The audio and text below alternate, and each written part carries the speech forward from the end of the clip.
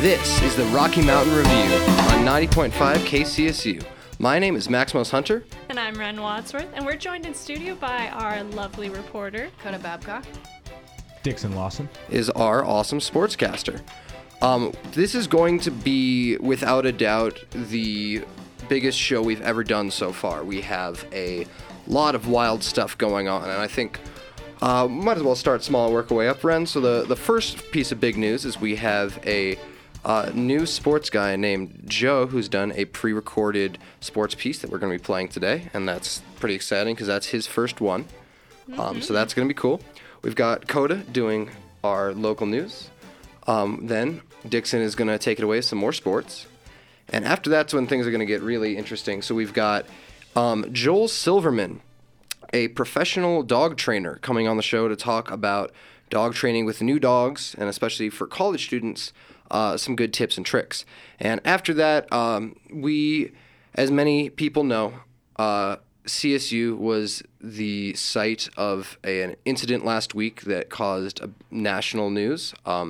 Several students posted a picture to Snapchat in masks with a caption that other students deemed racist. The picture was spread around, and the conversation on campus has been going on surrounding that for the last week. And as student media, we feel a responsibility to be a part of that conversation and talk about what we as a campus can be doing.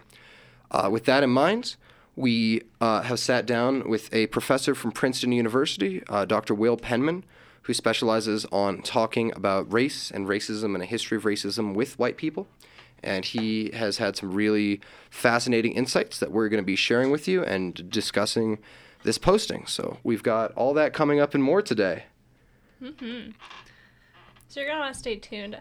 So coming up first, we're going to have Joe's very first sports broadcast. And Joe has a very unique position. It's the first time it's ever been here on KCSU and on the Rocky Mountain Review. So he's going to cover some lesser-known sports, so a little bit of a difference in what is usually covered by sports. So, yeah.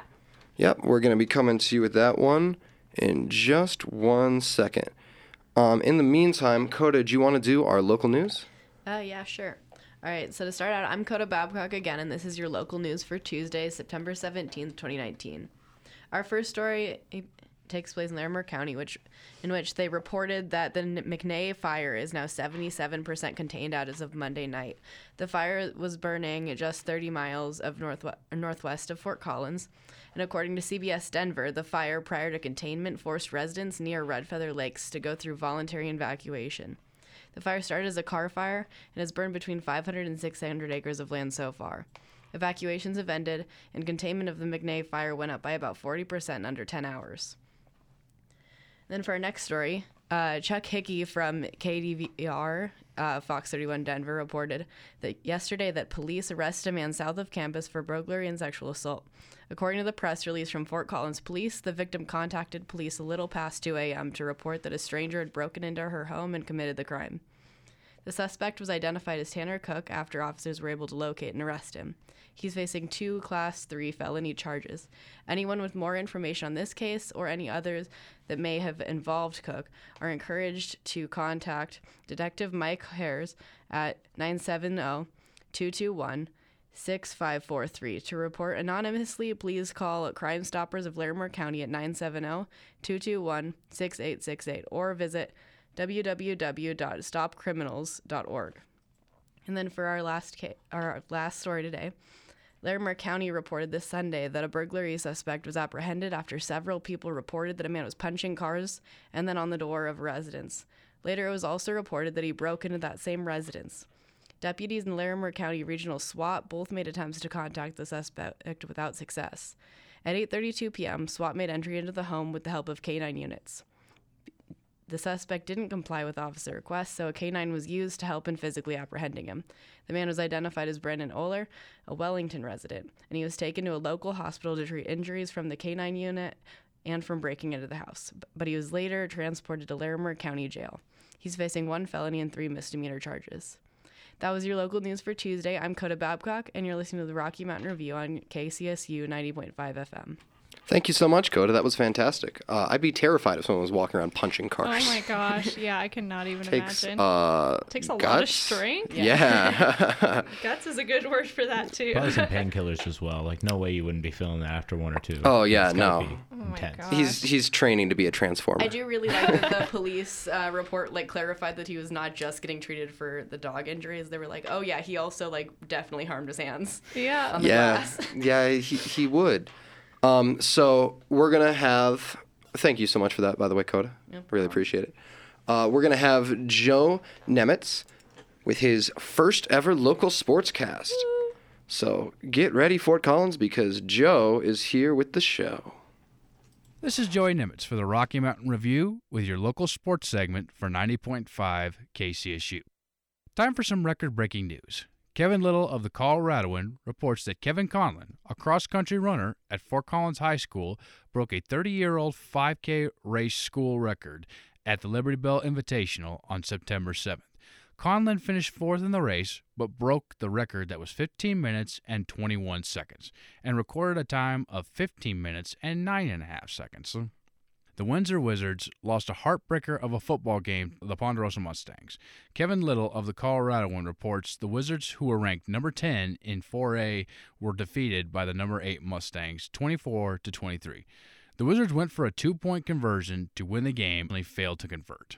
To wrap up local sports, Kevin Little reports for the Coloradoan, Rocky Mountain High's football team nearly pulled the upset of the number 7 ranked team in Colorado 5A football, Eagle Crest. Rocky Mountain High ended up losing the game 27-20. Rocky Mountain High's quarterbacks Giles Puller and Noah Nancy combined for 151 passing yards. This has been Joey Nimitz for the Rocky Mountain Review, only on 90.5 KCSU Fort Collins. Thank you, Joey. That was fantastic, Yeah, that was really good. especially for a first one. Yeah, no, we're really proud of Joey. You know, he's going to be stepping into kind of a new role, and hopefully he's going to be able to cover some of the more high school sports and some of those other things around CSU that we don't really get to. Yeah. So we're That's looking for awesome. good things for him. All right, on. We are going to take a quick break, but when we come back, we are going to have professional dog trainer Joel Silverman on the line with us, talking about how we can better raise dogs. So stick around for that. We'll be right back on 90.5 KCSU, Fort Collins. And we are back with the Rocky Mountain Review on 90.5 KCSU, Fort Collins. I'm Maximus Hunter. And I'm Ren Wadsworth. And we're joined in studio with our local reporter and our sports director. Dixon Lawson. Awesome. And we have a very special guest on the air with us today. Joel, you mind saying hi? How you doing? Joel Silverman here. Doing well, Joel. Thank you so much for being on the show with us. Thanks for having me. Right on. So for those at home who may not know, would you mind describing your background a little bit? Yeah, actually, I had one of the very first shows on Animal Planet called Good Dog You. It aired from 1999 to 2009, and it was one of the very first shows. And it was hosted. I started on the show with my dog Duke on the show. Oh, And Cute. that aired for about so I did that for about 10 years, and of course there was a Chase Bank commercial that aired recently about 4 or 5 years ago with a bunch of dogs rolling over, and I was featured in the commercial. It was Serena Williams was featured in one, and Oh, I was cool. featured in one, and that was me as well. And and I've written books. So I'm considered a celebrity dog trainer, and but I've also launched a series of dog trainer certification courses recently. So I'm all over the United States. As a matter of fact, I was just very close to you guys last week. I was speaking at a national conference at the International Association of Canine Professionals in Colorado Springs last week. Oh, very actually. close to us. Yeah, it's right in your backyard. wow, yeah. Awesome. So we were thinking, since we have the opportunity to have you here, and this is a college radio station, we were going to ask a few questions about dog training tips for college students, since I know I have a dog, and especially when you're in college, it can be pretty tough to manage training a Train them, dog yeah. and being a student. So we were just gonna shoot you a few behavior questions, if that's okay with you. Oh yeah, hey, I love speaking at colleges. By the way, you guys, just so you know. Awesome. Aw, well, we love talking to you. So what are some things that causes dogs to, bark at the door, bark at the fence, just bark loudly at the neighborhood around, and how could that potentially be fixed? That's a problem I actually have with my dog. Plenty. Well, the thing is, what I try to explain to people, especially one of my books, one of my newest books called More What Color Is Your Dog. I wrote my very first book is What Color Is Your Dog, and there's another one called More What Color Is Your Dog. And we talk in Chapter 9. We talk about uncontrolled environments, and these are environments where you're not actually training the dog. The dog is on its own. Whether it could be, a little. I always like to say a little Jack Russell sitting on the back of a couch staring out the window barking, for example. My dog's half Chihuahua, half Jack Russell. Right, exactly. Or jump. Somebody comes in the house. Somebody jumps up on your desk at the front door. You're walking with your dog. Your dog starts lunging and barking. These are uncontrolled environments because you're not training the dog to sit, stay, lie down. You're just basically at bay. So letting your dog play out those actions is reinforcing to your dog. Your Jack Russell getting the opportunity to bark is in itself reinforcing. Your dog jumping up on people, letting your dog complete those actions of actually putting his feet up is reinforcing to your dog. That is the payoff, okay? So what we need to do is find a way to interrupt the behavior and not let that behavior happen. At the same time, we also want to try to prevent the behavior from happening. So preventative training and then interrupting the behavior, those are two different types of things. I'm a huge fan of crate training. You train a dog to be in a crate for short periods of time or for periods of time. Dogs are den animals. They like being in dens and enclosed areas. If you can condition your dog to being in the crate, being in that crate will not give your dog the opportunity to be in that situation where he can get on the couch and bark at people when you're not there. If your dog is in a crate, you're great. It's great for housebreaking. It's great. And the reason I brought it up, it's great for college students because a lot of college students, they've got classes and they live near the university. So what they can do is they can go, do 3 or 4 hours, come back, let the dog out, exercise the dog, play with the dog, whatever, put the dog back in, give the dog dog, another hour or two, whatever, go back to class and stuff like that. So crates are really, really good and essential, especially for people that are students, they've got dogs. So that is, so in answer to your question though, letting your dog play out those actions is reinforcing. So you need to find a way to interrupt the behavior, but you need to interrupt the behavior in a way that does not hurt, scare, startle, or jeopardize the relationship with the animal, but gets the message across. Right. So it could be a flat collar you put on a dog. It could be a head collar. It could be a training collar, any type of thing. But we need to interrupt the behavior and not let that behavior happen. Does that make sense? Yeah. That's awesome. Yeah. Thank you. I know it's a long answer. No, that's a thorough answer. Yeah, so going off of some more college-themed things, we're all college students, we're all on a budget. So what are some affordable ways to keep your dog on a healthy and diverse diet? Well, I tell people all the time, it's the one thing that I think that it's important for people to not skimp on is the diet. If you want to skimp on other things, with the pet, maybe with the toys and things like that, that's one thing. But, pets are just like us. We want to be eating healthy, and they need to eat healthy as well. Really, really super important. And I fed Bill Jack food. People know for about 30 years I've been doing this. Bill Jack dog food. I've been feeding him Bill Jack for years. I use their treats. And it's just because of the way the food is made. It's slow cooked in small batches, and what happens is the proteins cannot be destroyed. The proteins can't be destroyed as much because of the fact that they're cooked at low heats. A lot of the dog foods that are out there, they're cooked at high heats, and again, the proteins, the amino acids, and things like that, they, it jeopardizes those things at the higher the heat. So that's one of the reasons I feed that food. So I tell people all the time that you have a choice of food out there. There's a lot of different types of foods but really, really want to make sure that you do not skimp on the food. And as I said, it's just Bill Jack is a food that I recommend, and I tell people just give it a try and see how your dog likes it. Right on. Thanks for the tip. So, like you were saying earlier, college students, big difficulty college students often have with raising a dog is scheduling, and students often have jobs and classes and lots of responsibilities, and they still want to, have a productive and healthy relationship with their dog. What are some things that a college student can do to ensure their dog's getting a good amount of exercise? Well, the one thing you want to do is make sure, first of all, obviously, a simple answer would be just, to make sure you walk your dog. And I would say, especially college students, 3 times a day, especially if your dog's going to be in a crate or a pen, like a pen for a wire pen, for 3 times a day or whatever. You want to get up in the morning, make sure you walk your dog, make sure you walk your dog at lunch, make sure, and then, after school, make sure you be able to spend the time with your dog, walking with your dog, even when you're studying and things like that, making sure that the dog, is with you, obviously, is out with you. The walking of the dog, here's what I recommend people do. The thing that's really interesting about college students is they normally have a huge network of friends and people. And what I think is kind of cool is that, once you've met some people and people that have maybe even other dogs and things like that, it might be a situation to where you guys help each other out, and maybe people do help each other out, and you say to yourself, gosh, I'm going to school, I've got my afternoon free, but yet I'm going to school in the morning, but yet the person that has a dog, it's vice versa. And so you could basically go and they could say, hey, listen, I'll tell you what, I'll take your dog for a little walk, whatever, in the afternoon, if you can take my dog for a walk in the morning, type of thing.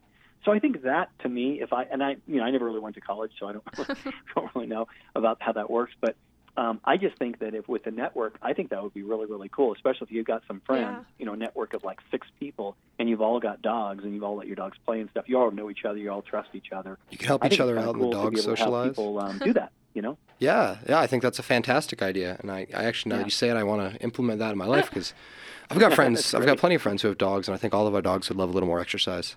Yeah, exactly. CSU is such a dog-friendly campus. There's like a dog park right across where the marching band practices. But kind of along with what you were saying, with dogs getting to know people, what is the secret for dogs being friendlier to other people? Like if your dog's kind of antisocial or aggressive? Well, here's the deal. What I try to tell people from the very beginning is there's one word that I use. There's 2 words I use in my dog training certification courses, and one is socialization and one is desensitization. And they're 2 totally different words, especially in the dog training world. Socialization simply means you're going to socialize your dog. You get a dog from an animal shelter. All you're doing is you're getting your dog used to people, places, things, all people, old people, young people, kids, older, everybody. And what we do is we basically socialize them by having everybody give the dog a treat. So everywhere the dog goes, it's like you tell the person, hey, would you mind giving my dog a treat? You don't have to pet the dog, just give the dog a treat. If you do that constantly when you socialize the animal from the very beginning, everything's on the same level, the same playing level. You know what I mean? So now all of a sudden the dog has no reason to have a fear of people because they're like, oh my gosh, they have some really, really cool stuff for me. And that's really what you want to focus on, socializing the animal. Desensitization, that's a different story. Like you were talking about the dog, biting or barking or something like that. That's a different deal. And if desensitization simply means that you want to desensitize your dog to a known person, place, or thing that scares a dog or startles a dog or excites a dog or something to get the dog to where the dog either gets excited or aggressive or whatever it is. And the way in both those situations, whether it's desensitization or socialization, we use a high-value treat. A high-value treat could be a Bil-Jac treat, different types of Bil-Jac treats. It could be even a piece of chicken or cheese or something like that. But what ends up happening is if you can get that person the dog is kind of concerned about to just simply start giving the dog that treat, that lets the dog on its own start going, I'm not so worried about that person anymore because I'm more interested in what that person has. Does that make sense to you guys? Yeah, absolutely. And that's what true desensitization is. What you're doing is you're giving the dog the opportunity to figure out and say, oh my gosh, it's not really about the fear. I'm more interested in what he or she has. In the food, and when you can do that, and you just simply, and what dog trainers do is you just build on that and build on it more and more and more, and before you know it, now the dog starts losing the fear that it once had of that person. Because most of the aggression, or anyways, is going to be out of fear. I mean, almost all aggression situations are out of fear. I mean, you might think it's aggressive, it's like where it looks nasty, but a lot of it starts out of fear, anyways. Awesome. Sounds like dog training has a lot of patience involved in it. Yeah, it all is, and it's just, it's taking everything one step at a time, it's just there's a lot of different variables. I have a website which is joelsilverman.net. People can go to, and actually they can go online now and they can go and we took all the DVD content. It's all up there on the website, the basic, intermediate, advanced behaviors, and they can go and for a small monthly fee, they can go and they have to have a little gold plan, and they can stream and they can watch and learn from all the different videos that we have, all the different content and stuff. So it's pretty cool. Right on. And so, but it's really about, and we talk. The reason I was mentioning this is because in one of the videos we talk about. I give these little 1 minute training tips, and one of the tips is just having a goal of what you want to accomplish every session. Just have a goal of what you want to accomplish, and keep the bar low. Just keep the bar low. If the dog exceeds it, that's beautiful. But you don't ever want to be in a situation where the bar is too high, and now all of a sudden you burn the dog out in the training session. Gotcha. You want to keep the training session more less. Keep the training session 2 to 3 minutes, and leave the dog wanting more. So the dog is like, oh my gosh, that's it. I can't wait to come back and get one of these Bill Jack treats. Yeah. So that's kind of what you want to do. I like it. Well, speaking of wanting more, unfortunately, we're out of time, but thank you so much for coming on the show, Joel. Thank you guys for having me. I really, really appreciate it. Yeah, hey, I'm glad. I think this is, I know this was helpful for me as a dog owner, and I hope anyone listening with dogs thought the same thing. So thank you so much. Yeah, it's actually, if people could just go to, BillJack.com, check out Bill Jack, and just learn a little about them as well. And you can always go to my website, which is joelsilverman.net. We'd really appreciate that. Yeah, Right on. Definitely. Thank you again for coming in. It was very educational, and I'll be sure to implement some of this with my pooch at home. Right on. All right, Joel. Thank you guys very much. Take care. Take care. Okay, bye-bye. Bye-bye. Right on. So that was Joel Silverman, the Hollywood celebrity dog trainer. Celebrity dog trainer. That is a title I wish I had. That is a title I'm never going to have. That'd be cool, but it would be not. really cool. I need to get my little dog trained first. I might use some of those tips. He had me from the beginning. He was like, "Oh, I've been on Animal Planet." And I was like, What? Okay. Like he had me. I was just listening that entire time. I know. was I in think the I zone. watched the show when I was a kid. Now that I think Okay, about it, yeah. okay. That's kind of cool that we That's just. pretty Wow. cool. That's pretty cool. Yeah. A little bit of starstruck there. It's A okay. little bit, but enough fanboying from me. Dixon, you've got some sports news. Dixon's Okay. gonna fanboy about some sports. Well, Yeah. you know what? It was good a bad week for CSU, and I'll kind of break it down really quick. So this past week we saw some great successes for the volleyball team, and whereas on the other side the football team suffered a tough loss up in Arkansas.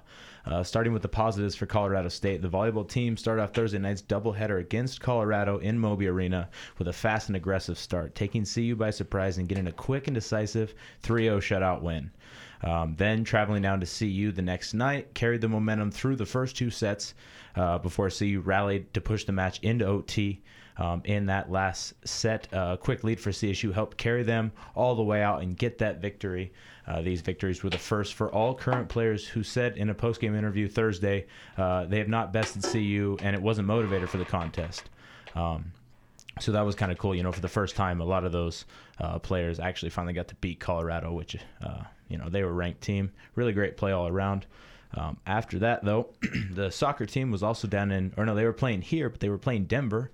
They got a close 1-0 win as well. Nice. And then heading over to Arkansas, where a late injury to quarterback Colin Hill stalled what was looking to be an impressive comeback after a slow start for CSU.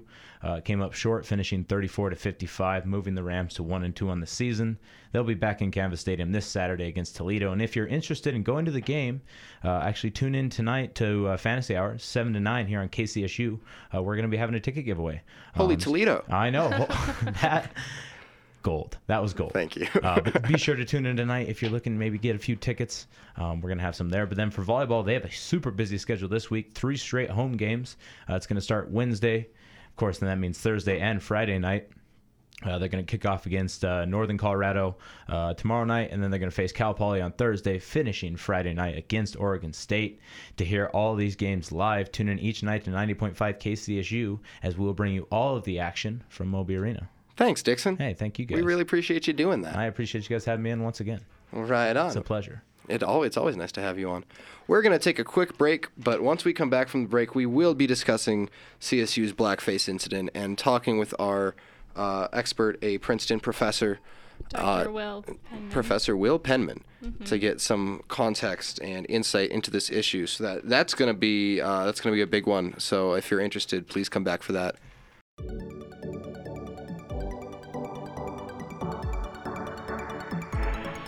And we're back on the Rocky Mountain Review on 90.5 KCSU Fort Collins. I'm Maximus Hunter. And I'm Ren Wadsworth. And go ahead. Max. Oh, thank you. So we're going to do a little bit of a shift turn today, and we're actually going to address the incident that happened on campus regarding the blackface of the 4 students who posted a picture on social media in blackface. And before we kick it off with the timeline review, we wanted to give you, our listeners, the opportunity to reach out to us and express your thoughts and concerns and opinions about this situation. So if you have anything you want to tell us, go ahead and text us at 970-491-5278. Once again, that's 970-491-5278, and we'll do our best to answer that at the end of the show. We'd really love to hear your opinions. This is such an important topic, and it's such a big thing that's going on right now. It doesn't seem right unless we get the whole campus communicating with each other. So please, don't be afraid to text us your opinions. We will do our best to answer any questions or discuss any ideas brought to us while this conversation goes forward. And just as for total transparency, Rocky Mountain Student Media this week has been working together to try and address this incident as best we can. We've been working with the Collegian, we've been working with CTV to kind of combine our resources, because as student media, we feel we have a responsibility to help lead this conversation. Right, and to do it as voices you correctly hear. as we can. So starting that off, we wanted to preface this interview with a summary, as complete as we have it, of what happened. So we're just going to start it off with that. So a picture of 4 CSU students wearing blackface appeared on Snapchat during the weekend of the 7th and the 8th of September. Many students at CSU were angered not only by the picture itself, but also by the university's response to the incident. The image itself depicted 4 Colorado State University students, including freshman Liana Kaplan and 3 unidentified boys. The students were all wearing charcoal face masks, and the 2 students in the front had their arms crossed. Additionally, the picture was captioned "Wakanda Forever," as a reference to Marvel's Black Panther movie. Shortly after the picture was posted on Snapchat, Deborah Adoro, a freshman studying neurobiology, saw the picture and messaged Kaplan. Adoro asked Kaplan why she posted the picture, and after back and forth between the 2 girls, in which Adoro stated that Kaplan just didn't get it, in reference to why the picture was so offensive. After Kaplan was approached by Adoro, she deleted the picture off her Snapchat. Kaplan estimates that picture was on her Snapchat for about 2 minutes. Oduro claims that Kaplan blocked her on Snapchat directly after she approached her about the picture. Adoro screenshot the original picture and added her own caption that said, "Funny how you think this is okay," before posting it on her own personal Instagram with the caption, "Love going to a PWI or predominantly white school." The picture was then shared by a number of Odoro's friends and then spread across social media. Several students additionally reported the image, including freshman Brianna Abuya, who stated, "People should be held accountable for their actions, so I will be reporting it." Aduya wrote in a message to Kaplan, "Aduya believes that the cultural significance of the Black Panther movie in the black community is what makes the image offensive. It would have been a completely different narrative if they just did a face mask and they were like, 'Hey, just hanging out with my friends,'" said Abuya. "But you're white, you've never been oppressed, and you're using a strong black movie as a reference to what you're doing." On September 10th, an anonymous tweet that was supposedly from the 3 males in the picture was posted on Twitter. The authenticity of the statement has not been confirmed yet. The tweet said that the photo's original purpose was to show friends and family, and that they had no idea Liana had written that racist comment.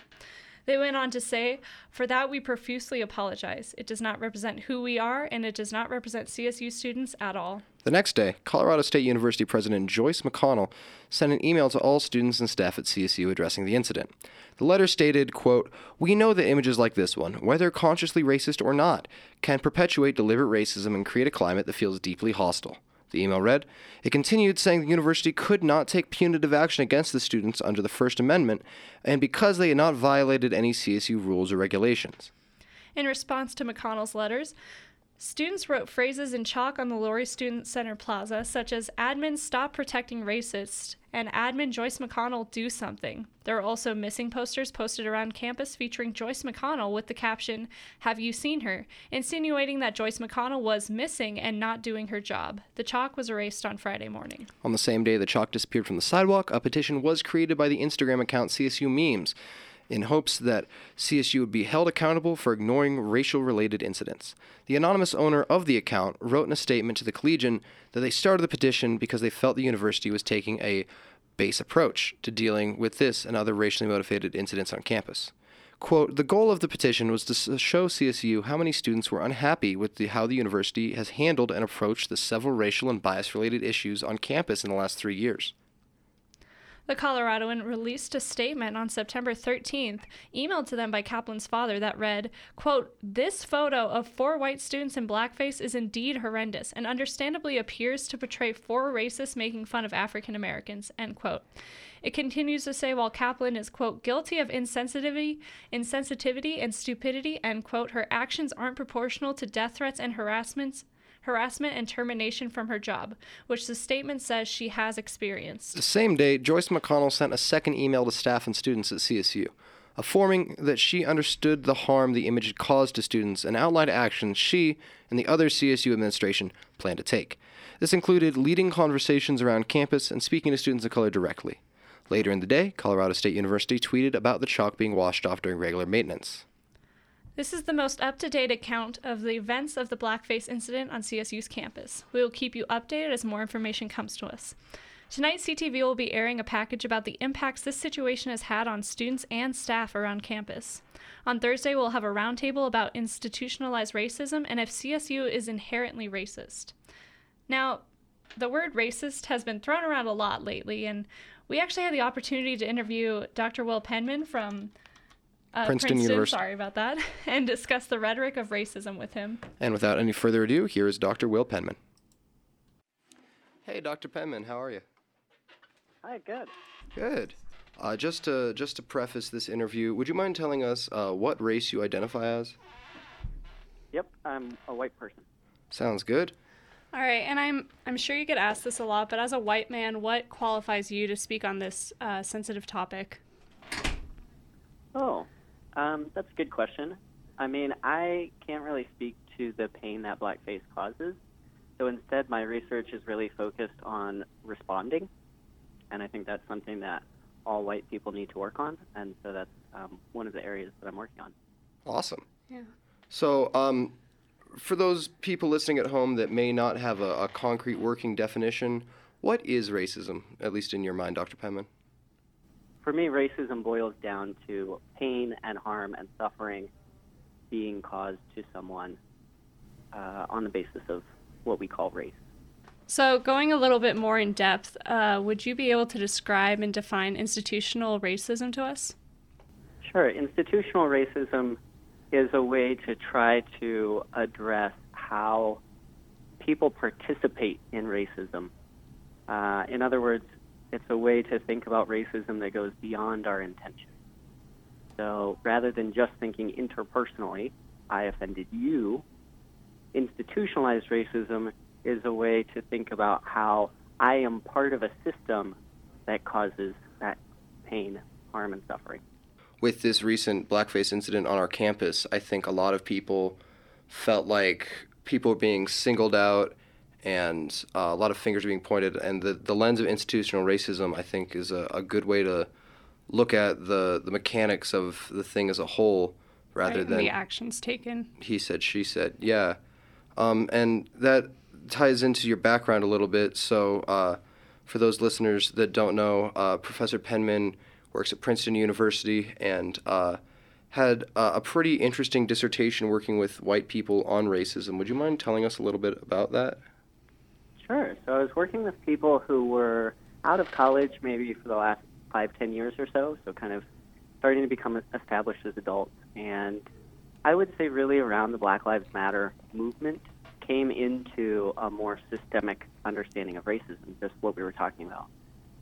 And along with that, that stirred up a lot of new feelings and ideas about what it means to act against racism. And so my dissertation was a process of walking with them, working with them to take those next steps. Where people were observing racism was pretty diverse depending on their own kind of life situation. And so one of the big insights that I found is that a lot of growth involves discovering racism in yourself and around you. So that really means that there needs to be a lot of self-involvement. Growing in racism isn't just about learning new knowledge. It's about kind of reincorporating that into a sense of who you are and what you're doing in the world. That's really powerful, Yeah. because no one wants to be called a racist. And you're saying that people should look at the racism that they commit themselves, look at themselves and see how they interact with this institutionalized framework of racism. Yeah, so do you think that labeling things and actions as racist helps combat the issues presented? I think it depends on who you are. I think it depends on if you can stand to hear it or not. Right. So, for instance, in the incident that happened at CSU, one way to apply this is actually to not so much focus on the people involved, but to focus on ourselves. Yeah.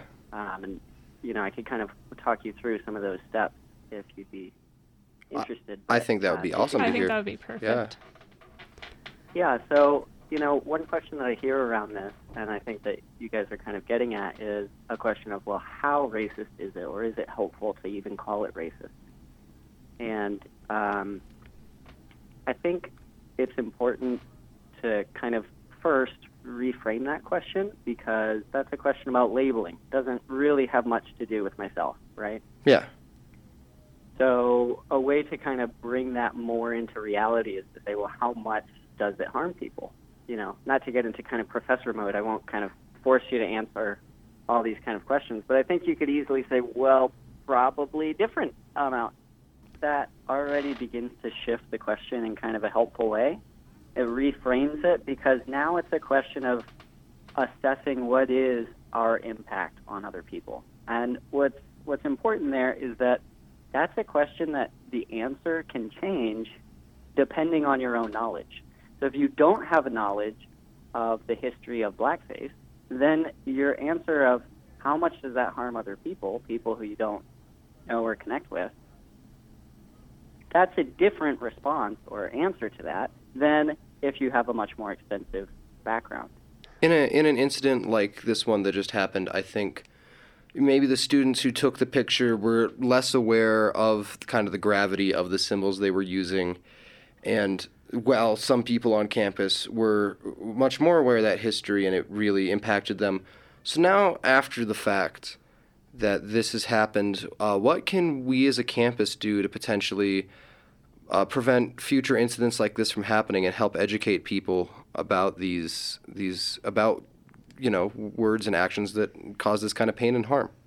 Yeah, I think one approach is to go kind of top down and say, start institutionally, and that will gradually trickle into the way people feel. And so that is one way of seeing what's happening at a university level. Another approach would be to start from kind of bottom up. I think since I was working in my dissertation work with a group of people who were not kind of representing an institution, that's kind of more of where my research is focused on, is where can people individually go? So here, I guess my kind of next question, once you're kind of framing it in terms of being hurt or harmed, like, how does blackface happen? Right.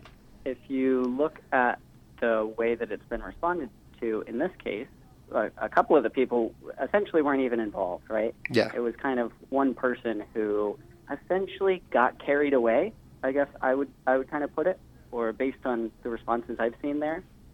And so that's a question to me. What is it about our ways of life that mean that if we get carried away, it will lead to taking racist actions? It's a powerful question.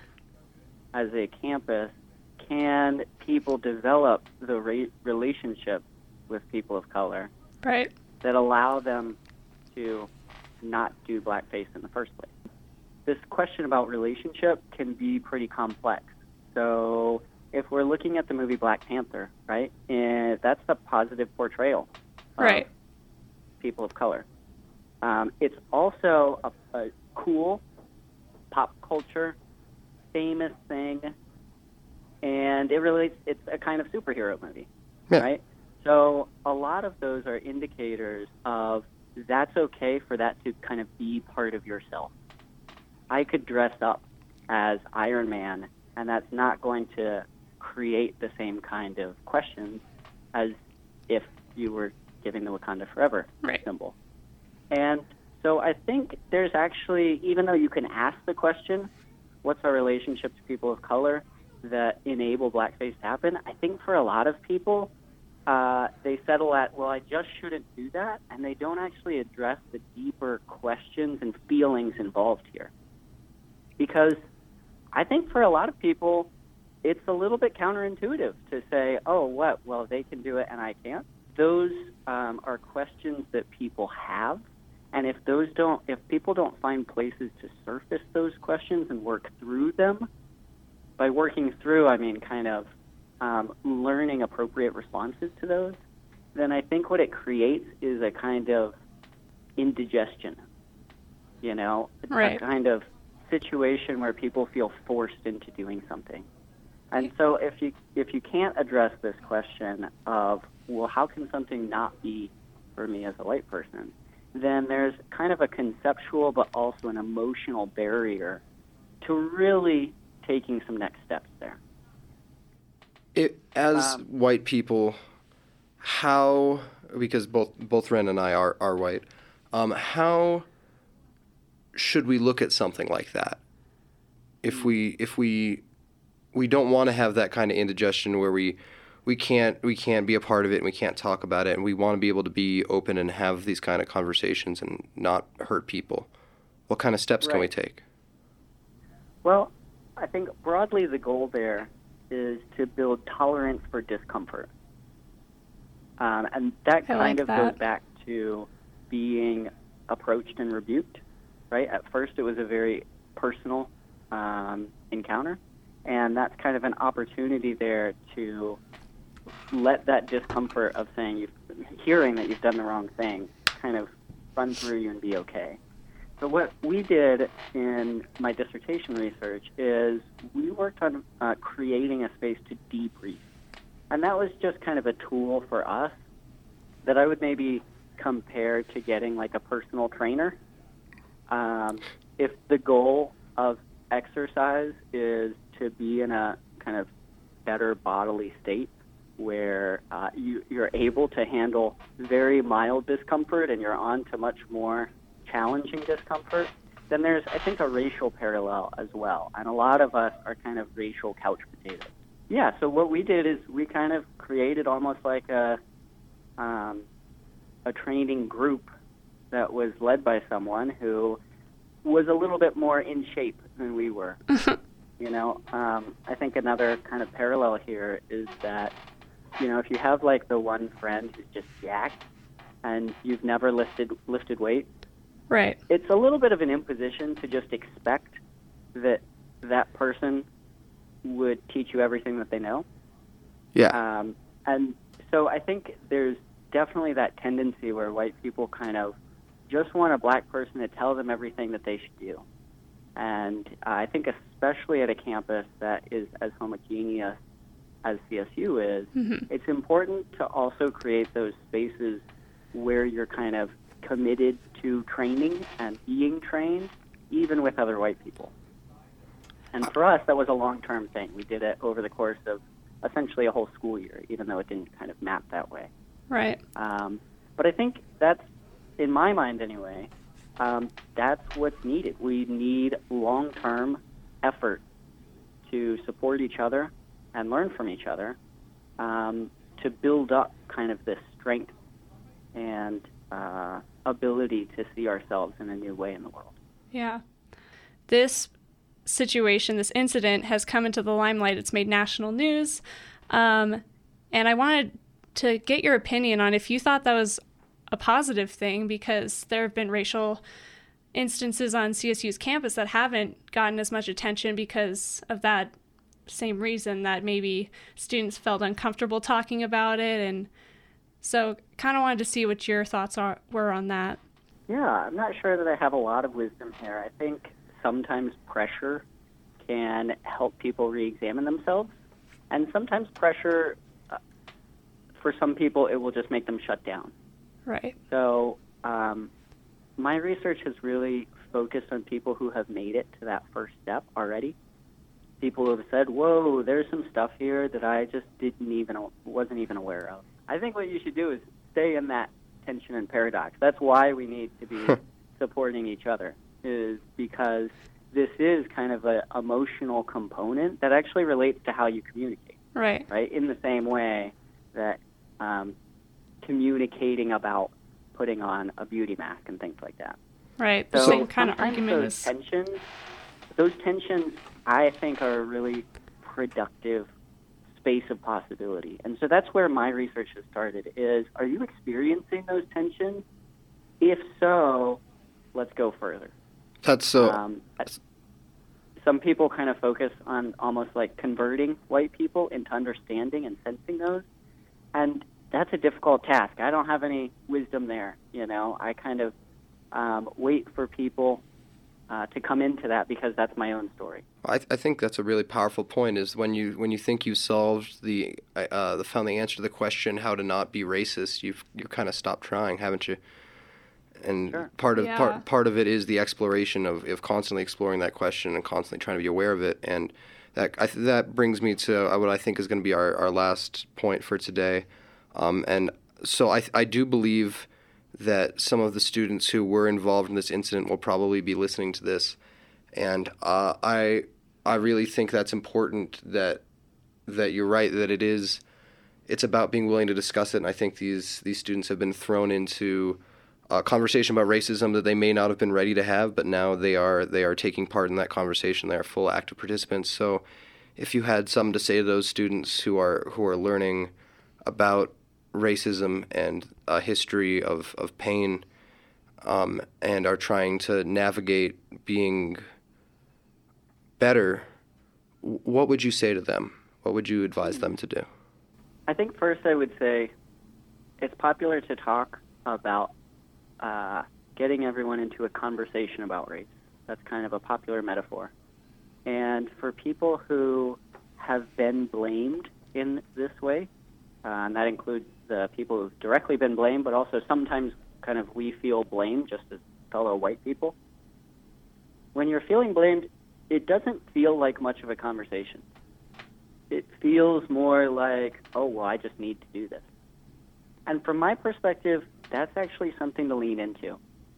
I think the metaphor of a conversation misleads us about what we as white people have to offer here, until we've been working on this and making this into a kind of lifelong practice.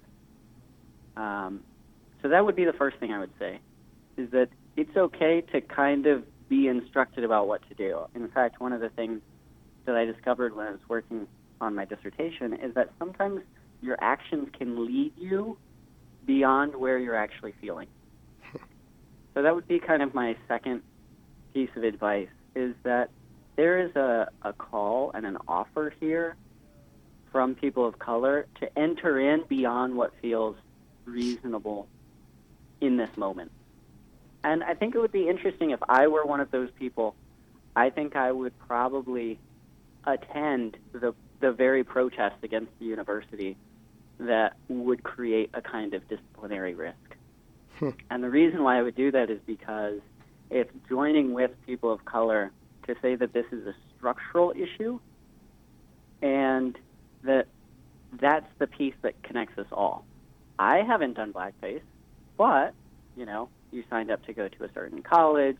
You're gradually, as an emerging adult, taking more and more steps that have the possibility of reproducing a very segregated life. And so the inability to assess what kind of harm will this cause people of color is something that happens systemically. And I think it would be really interesting to see the people who are kind of the tip of the iceberg here join in with the call to say that there are actually structural issues that need to be addressed here. I think that'd be powerful. Because Yeah. addressing those structural issues helps us as white people come into these deeper and fuller relationships.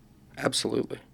And I think I think it was so brilliant what you said earlier about, as a school, we should be practicing talking about race issues and the history of hurt more, Yeah. and get better at hearing blame. And we could work on that as an institution. I think, you've given all of us a lot to think about, myself especially. So thank you so much, Professor Penman, for talking with us and being on the show. We really appreciate it. Yeah, thank you so much for taking the time out of your day to talk with us. And I think this will be a really powerful piece for students and staff and faculty alike to hear. So thank you for sharing with us what you've researched. Thanks. Yeah, I'm really just kind of speaking from what I've learned. I have a long way to go myself. That was Professor Will Penman from Princeton University. And personally, that was almost therapeutic for me, in a way. I think he showed all of us some really good ways to kind of look at this conversation going on about racism and about people who do racist stuff, and kind of think about it in less of a labeling he said, she said way. And it's something we need to practice and something we need to grow in. And so I really love that he was able to have that conversation with us. Yeah, definitely. Sadly, it is the end of our show. That went by way faster than I expected it to go. Sad.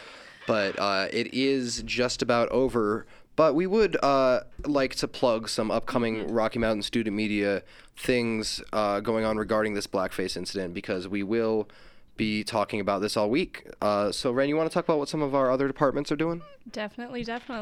So throughout the week, CTV is going to be doing, they're going to be covering the impacts that this situation and this incident has had on students and staff around campus, and kind of some opinions about it, good or bad. And then on Thursday, the Collegian's going to release a piece about the history of racist instances on CSU's campus and how that leads to this situation right now. And then on Thursday, we're gonna have a roundtable about the institutionalized racism on campus and if CSU is inherently racist, and that's going to be with Deborah Aduro. And she's actually the student who originally reposted the Snapchat and reported it. And so we're going to have a few experts in here. We're going to have Deborah, and we're going to be talking about how we feel as a campus about where we are with this incident, what we feel like we need to improve on. And we really we want to get a variety of voices in here and listen. And if you're actually someone who wants to take part in that conversation, please get in contact with us. You can always text us at 970-491-5278. Or if you would rather send us a little bit of a longer form email and you want to be a part of this conversation, go ahead and shoot us an email at news@kcsufm.com. And we'd love to hear your opinions. We'd love to hear from you. We want to make this upcoming discussion on Thursday something that we do with CSU and with the student body and with the faculty and with the campus. So the more people we get involved, the better. We're really excited for that one. But with that, it is the end of our show. And so we've got to do some thank yous. Yeah, we do, as per always. Yes. So first of all, we'd love to thank Damien Castile for this music that is playing right now, and all the music that plays in the show, because it's awesome. I'm still not over it. It's been weeks. I know. I love it. And then we've got to thank our local reporter, Coda Babcock, and our sports director, Dixon Lawson. As well as Joey for his contributions to today's show. Mm-hmm. We absolutely have to thank Joel Silverman for his phone interview with us, as well as Will Penman for that awesome conversation. Today's show would not have been made possible without our awesome guests, so thank you guys so much. Yeah. We need to thank Hannah and Julia, who are some of our bosses who let us do what we do. Our and of producers. course, Zay, of course, too, and Pete. And I think, I'd like to thank you, Ren, because I couldn't do this show alone, and you're awesome, and you helped me do this show, and I help you do this show. Yeah, thank you. I could not do this show alone, my goodness. Yeah, and I'm just so glad to have such a good co-host. host. Hey, I feel the same way, and I'm really glad to be here with you. And we gotta thank our listeners, because without you guys, we would just be kind of talking into the air. And what's the point of radio if you're doing that? So thank you so much for your continued listening, and I hope we are doing you proud, KCSU or CSU, all of us. We'll see you on Thursday. See you next time.